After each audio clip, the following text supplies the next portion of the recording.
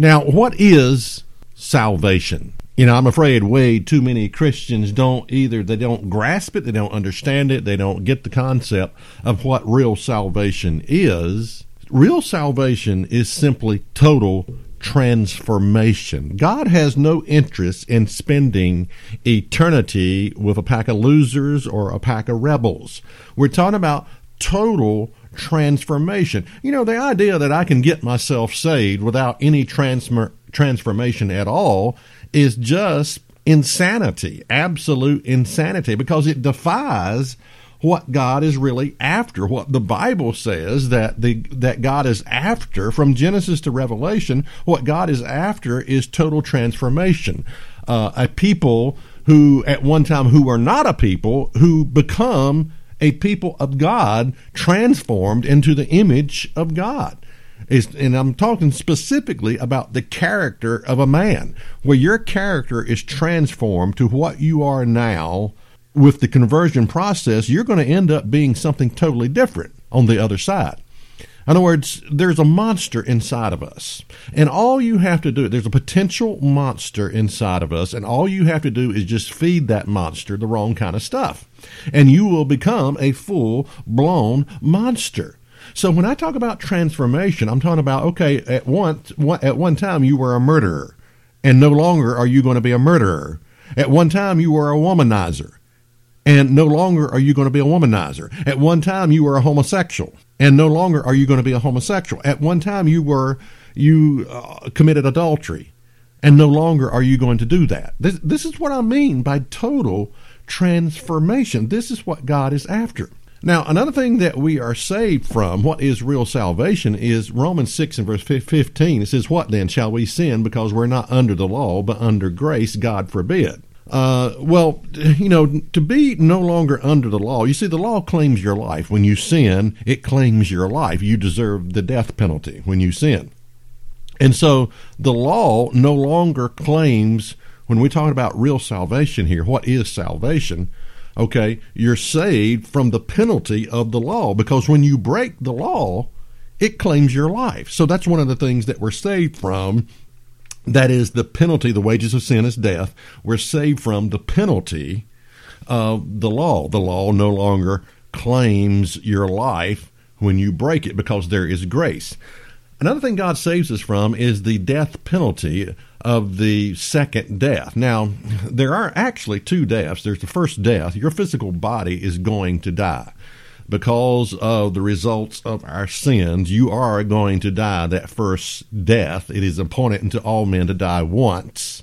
So that's going to occur. But what God saves us from is the penalty of the second death. The second death is where there is no more you, total destruction. It is the end of you.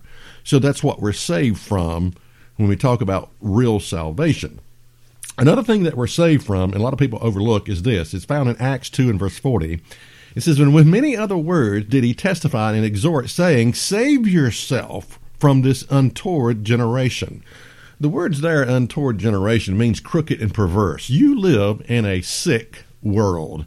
And one of the things that you've got to be saved from is the ways of the world. You've got to, as Revelation 18 and verse 4 says, "Come out of her, my people, that you be not partakers of her sins." And this is easy to overlook, because so many Christians are in the world, and there's not a lot of difference between Christians and non-Christians. They're all a part of the world. Now, I'm not saying you got to become a hermit and move up on the top of a mountain or something like that. I'm just saying you've got to identify the fact that this world's entertainment, this world's even religion, this world's government is totally corrupted. It is a crooked and perverse world. And so Peter says, save yourself. We've got to be saved from this world, and yet we're living in the world. Yes, we're living in the world. But you cannot be just a part of this society, a part of this world's entertainment, a part of this world's, everything about this world, and still call yourself a Christian. You've got to be saved from the ways of the world, which are downright sinful.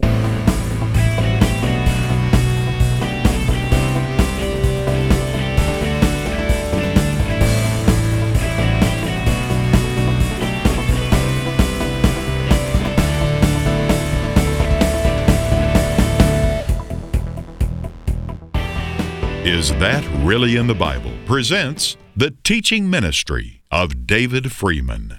Now, when it comes to the subject of real salvation, we have to understand that God is really not interested, as I said before. It's more to it than just, giving you eternal life. God doesn't want to spend eternity with a pack of losers. And so there is something about the heart that must change. There's something about your heart that must change. And there is a revealer in the Bible. There's something in the Bible that reveals your heart. There's an attitude. There's a certain thing about you that will reveal your heart. Now let's take a look at a scripture in Hebrews 5 and verse 9, speaking of Jesus, and it says, "In being made perfect, he," that's Jesus, "became the author of eternal salvation unto all them that obey him." Now, notice that Jesus became the author of eternal salvation unto all them that obey him. No, it doesn't say that he became the author of eternal salvation unto all them that say, "I love you, Jesus," who raise their hands in some type of service and give their heart to the Lord or anything like that. No, it says Jesus became the author of eternal salvation unto all them that obey him. Now, we understand obedience is not what saves us. It is grace that saves us, but obedience reveals where your heart is at. This is not rocket science. Obedience reveals where your heart is at. And so we have to come to this issue that, yes, God expects you to obey him. That when you come up against something in the Word of God, and the Word of God says do this, and you're not willing to do it, well, that reveals where your heart is at. That it's a revealer of the heart. The law of God is a revealer of where your heart is at. What is salvation? What is real salvation? I was watching a movie one time. It was a Catholic priest it was a woman first who had gotten hit by a automobile. She was lying in the street dying, and she called for a Catholic priest to come by and to save her, to say some kind of special prayer over her as she was about to expire. Now, it really got me thinking, where at in the Bible would you find an example of this? Now, maybe the thief on the cross, but that was an exception. That's not the normal way things are. It's not the normal way that God expects it to be.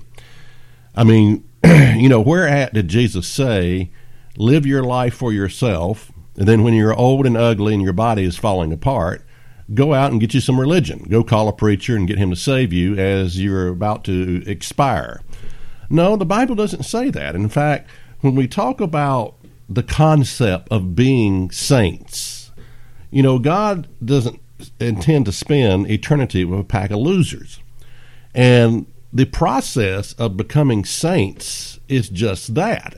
Just because you go down in the waters of baptism doesn't mean you come up out of the water a saint. No, it takes time to develop godly character. And this is what God is after. So the concept of, I need to go get somebody to say, I need to get a minister to say a few words over me, deathbed repentance, I just don't see that. If someone came to me and, in that condition, I don't know for sure what I would tell them. Well, in a way, I do. It's in this message that I'm going to talk about today, and that is just what is salvation. So what are we to do? What are we to do? What is real salvation? Well, first of all, Acts 3 and verse 19 says, "Repent ye therefore, and be converted, that your sins may be blotted out, when the times of refreshing shall come from the presence of the Lord." Now notice what it says there. It says, first of all, to repent. We are to repent of something. What are we to repent of? Well, we're to repent of breaking God's law. Now, why should we repent of breaking God's law? Well, because 1 John 3:4 says sin is the transgression of God's law. In other words, if you want to know what sin is, there's your answer. 1 John 3:4. Sin is the breaking of God's law. The law defines The law, it's sort of like, a speeding sign that says drive 55, or a speed sign that says drive 55, or a sign that says stop, okay, at an intersection. Why is that law there? Well, it's for your own good. It's so that people don't get killed crossing that intersection of road. So we talk about, all right, what is sin? Well, sin is the breaking of God's law. Now, this verse tells us that we are to, in Acts 3 and verse 19, to repent of breaking God's law and be converted. It's not enough just to say, I'm sorry. It's not enough. This verse says we are to be converted, which really means to make a U-turn, to turn around, and obviously you're going to go from disobedience unto obedience to God's law. That's the purpose of the conversion, the converting, changing your will to the will of God, lining up your will with the will of God is what we're talking about here. Now, what do we repent of? Well, we repent of breaking God's law. So let's take a look at this. Exodus 20 and verse 3 says, "You shall have no other gods before me." Okay, now how have I broken that law? How have you broken this first commandment here? Not to have any other gods before me. Well, the bottom line is this. You are the God of your life. The God that you have placed in front of all others is yourself. I mean, that's probably the number one. I think it's the reason it comes number one is because it's the most common sin of all. It's what causes all the other sins, actually, all the other breaking of God's law. This first one, and that is, the God that we have set up is the God of self. And that's the first, issue you got to deal with is the God of self. You are your own God, and that's the way we sort of live our lives. And so we got to repent of being the God of our lives. Number 2, you shall not have any graven images. That's basically no idols. Now, an idol can be many things. An idol can be a job. It can be a person. It can be a husband. It can be a wife. It can be your home. It can be a car. It can be, the idol of sexual idolatry. It can be an addiction that you have. An idol can be anything that you place before God. And so we are to repent of breaking the second commandment. The third commandment, you shall not take the name of the Lord your God in vain. Now, the most common way that you hear this is people taking God's name and using a curse word behind it. Now, if you do that, you are sinning. You are taking God's name in vain when you do that. Of course, I sometimes think the clergy are the ones who are most guilty of taking God's name because they claim to be men of God, and then they teach something. They teach a false theology. They teach that the law's been abolished, it's been nailed to the cross, it's been done away with. And so I think the clergy are the ones most guilty of taking God's name in vain. But anyway, that name is holy, and you are to have very high esteem of that name, and don't use it in your vain, everyday conversation. Fourth commandment, remember the Sabbath day to keep it holy. 6 days shall you labor and do all your work, but the seventh is the Sabbath. So the Sabbath day is Saturday, the seventh day of the week. You are to rest. You are to disconnect yourself. You see, there's a way you connect with God on the Sabbath day. But the way you got to do it is you got to stop. You got to unplug yourself from this busy, workaholic world, just like an overloaded receptacle where people have 20 things plugged into one receptacle. You've got to just unplug it all and take a break to disconnect from the world in order to connect with God. The Sabbath is about a day of the day of connectivity. And if you're not keeping the Sabbath, if you're not stopping, if you're not stopping your work and keeping God's Sabbath, you are sinning by not doing that. Now, I know people don't want to hear that, but it's the absolute truth. The Sabbath is the fourth commandment. Next commandment, honor your father and mother, that your days may be long upon the land which the Lord gives you. Now, this is the first commandment with promise. The promise is if you do this, if you honor your father and mother, your days, you're going to live long on the land. Well, that's quite a blessing. Now, honoring your father and mother, I found in my personal life was easier when I was young. As my parents got older, my mother eventually, before she passed away, she basically lost her mind. I don't know if it was dementia or some type of Alzheimer's or whatever, but I found out it was during that stage where it was very difficult to honor your father, honor your mother, because it was such a, oh man, I don't have words to even explain it. When you work all day and you're trying to stay with your mother and she doesn't sleep at night, and so it was one of the most stressing times I have ever had in my life. And for all the children, there's 3 of us, but yeah, it was a terrible time. But it was what I learned is it's sort of easy to honor your father and mother when they're healthy, but it's tougher when they get sick. But honor your father and mother. All right, the next commandment, thou shalt not kill. All right. Now, Jesus comes along and says, now, if you have anger in your heart toward your brother, you are guilty of killing them or murdering them. If you have anger, in other words, if you lie awake and you think about the people that you hate, you think about the people you want to get even with, you think about, I hate that so-and-so did me wrong, you are guilty of breaking this command. Thou shalt not kill, because it starts in the mind. And Jesus said, if you are angry with your brother without a cause, and even if there is a cause, you don't think about all the things that, how you hate this person. I don't get mad, I get even.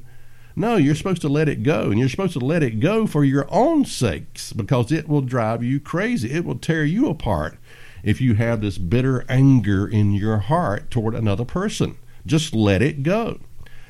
But what I'm saying is, when you have anger, you are sinning against God. You're breaking one of the 10 commandments. Next one, you shall not commit adultery.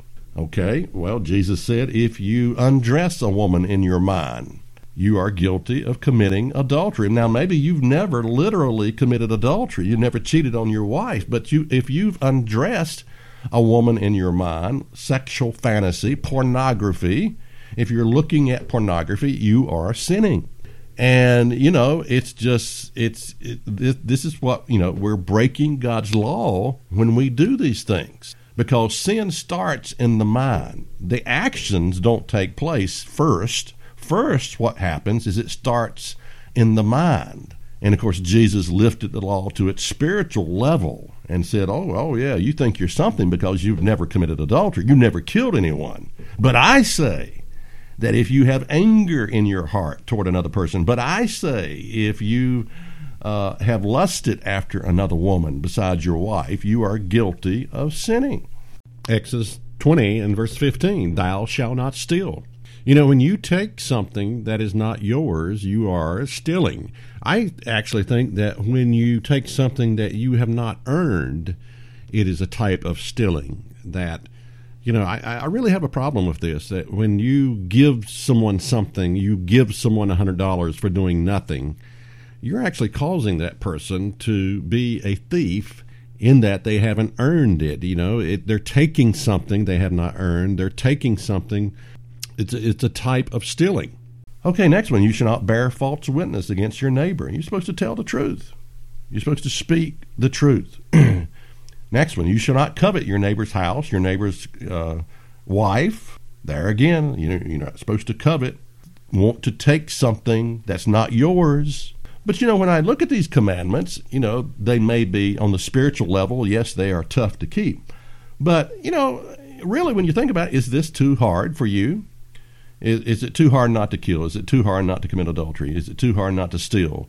But I'm saying these commandments are not beyond our ability to keep. They're just not. Now, there's a verse in Luke 1 and verse 6. Tells us about a couple of people here, Zacharias and Elizabeth. It says this concerning those two people. It says, and they were both righteous before God, walking in all the commandments and ordinances of the Lord blameless. Sometimes we think, okay, obedience is impossible. Obedience to God's law, it cannot be achieved. Well, the very purpose of you receiving the Spirit of God is so that God can write His laws into your heart and mind. The Spirit of God is something that you receive at baptism upon the laying on of hands, but the purpose for this Spirit is so that the conversion process can take place. And here we're reading of two people in the Bible, Elizabeth and Zacharias, where it says they were both righteous before God, walking in all the commandments and ordinances of the Lord, blameless.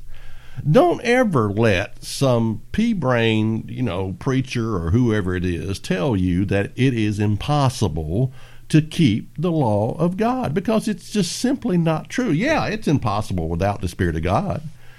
I admit it's impossible without the Spirit of God. You will never quit that addiction. You will never quit that porn addiction or whatever it may be without the Spirit of God. But with the Spirit of God, we're talking about transformation. We're talking about being able to please God. Because if you can't please God, then what's it all about?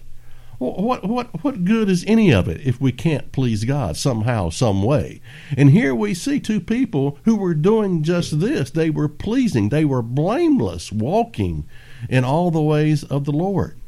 That's a powerful concept, Now, here's the thing to understand about God's law. The world that we all want, this is how the world that we all want could be created, by obedience to God's law. Take any one of these laws. If America kept any one of these laws, the incredible impact, the money that would be saved just by, for example, the seventh commandment: no divorce lawyers, no healthy, happy, functional children could be, just the family system would be beautiful just by keeping one of the 10 commandments. But if you kept all of the 10 commandments, this is the perfect world that we're all looking for. And we create that perfect world by obedience to God's law. Now, obedience to God's law can only occur if you have the Spirit of God that enables that obedience, which is a critical point. But we're all in this together. We are a community of people. I'm depending on you to be obedient to God's law. I'm depending on my neighbor. I don't want my neighbor hitting on my wife. I don't want my neighbor stealing my stuff. So we have to wrap our minds around, okay, if we want this perfect society, if we want this perfect world, this is how it's created, by obedience to God's law, the 10 commandments. I think the subject of brokenness is critical when it comes to salvation, that a person must come to a point where they are broken. I think it's different depending on gender, how to describe this as far as being brought to a point of brokenness.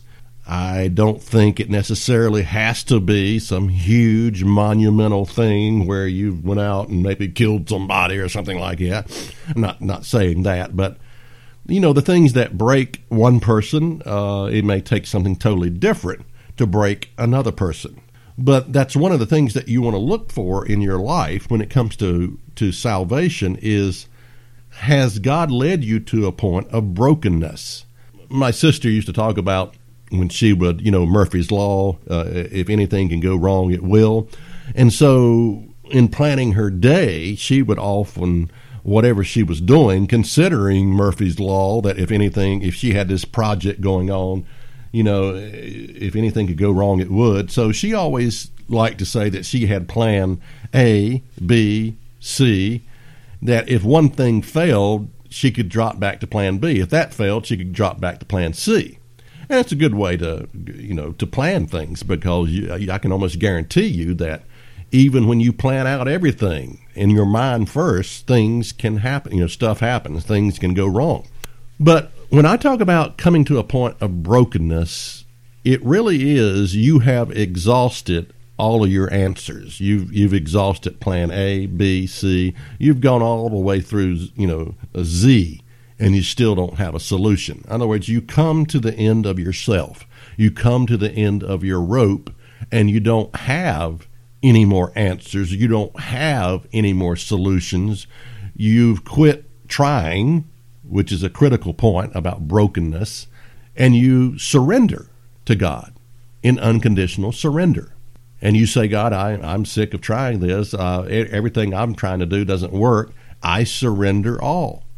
This is critical when it comes to the subject of salvation. This is a must when it comes to this issue of salvation. Now, when you come to this point, and, I'm saying most people, probably a lot of Christians, have never come to this point because we've been lied to about the Bible. We've been deceived. We have been made to believe that salvation is the easiest thing in the world to do.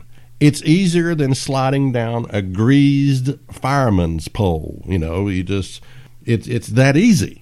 It's the easiest thing you will ever do. And that's what we have been sold as a nation, as a religious people, that salvation is nothing more than acceptance. It's nothing more than raising your hand in a church and saying, yes, I invite Jesus into my heart. It's nothing more than saying a sinner's prayer. If you're on your deathbed, you get this preacher to come by and he says a few words over you, and you say, yeah, I want to live forever. Well, yeah, I suppose you do. I can imagine when you've got tubes running out of your body and you're dying and the doctors have given you 1 week to live. Yeah, I imagine you do want to live again.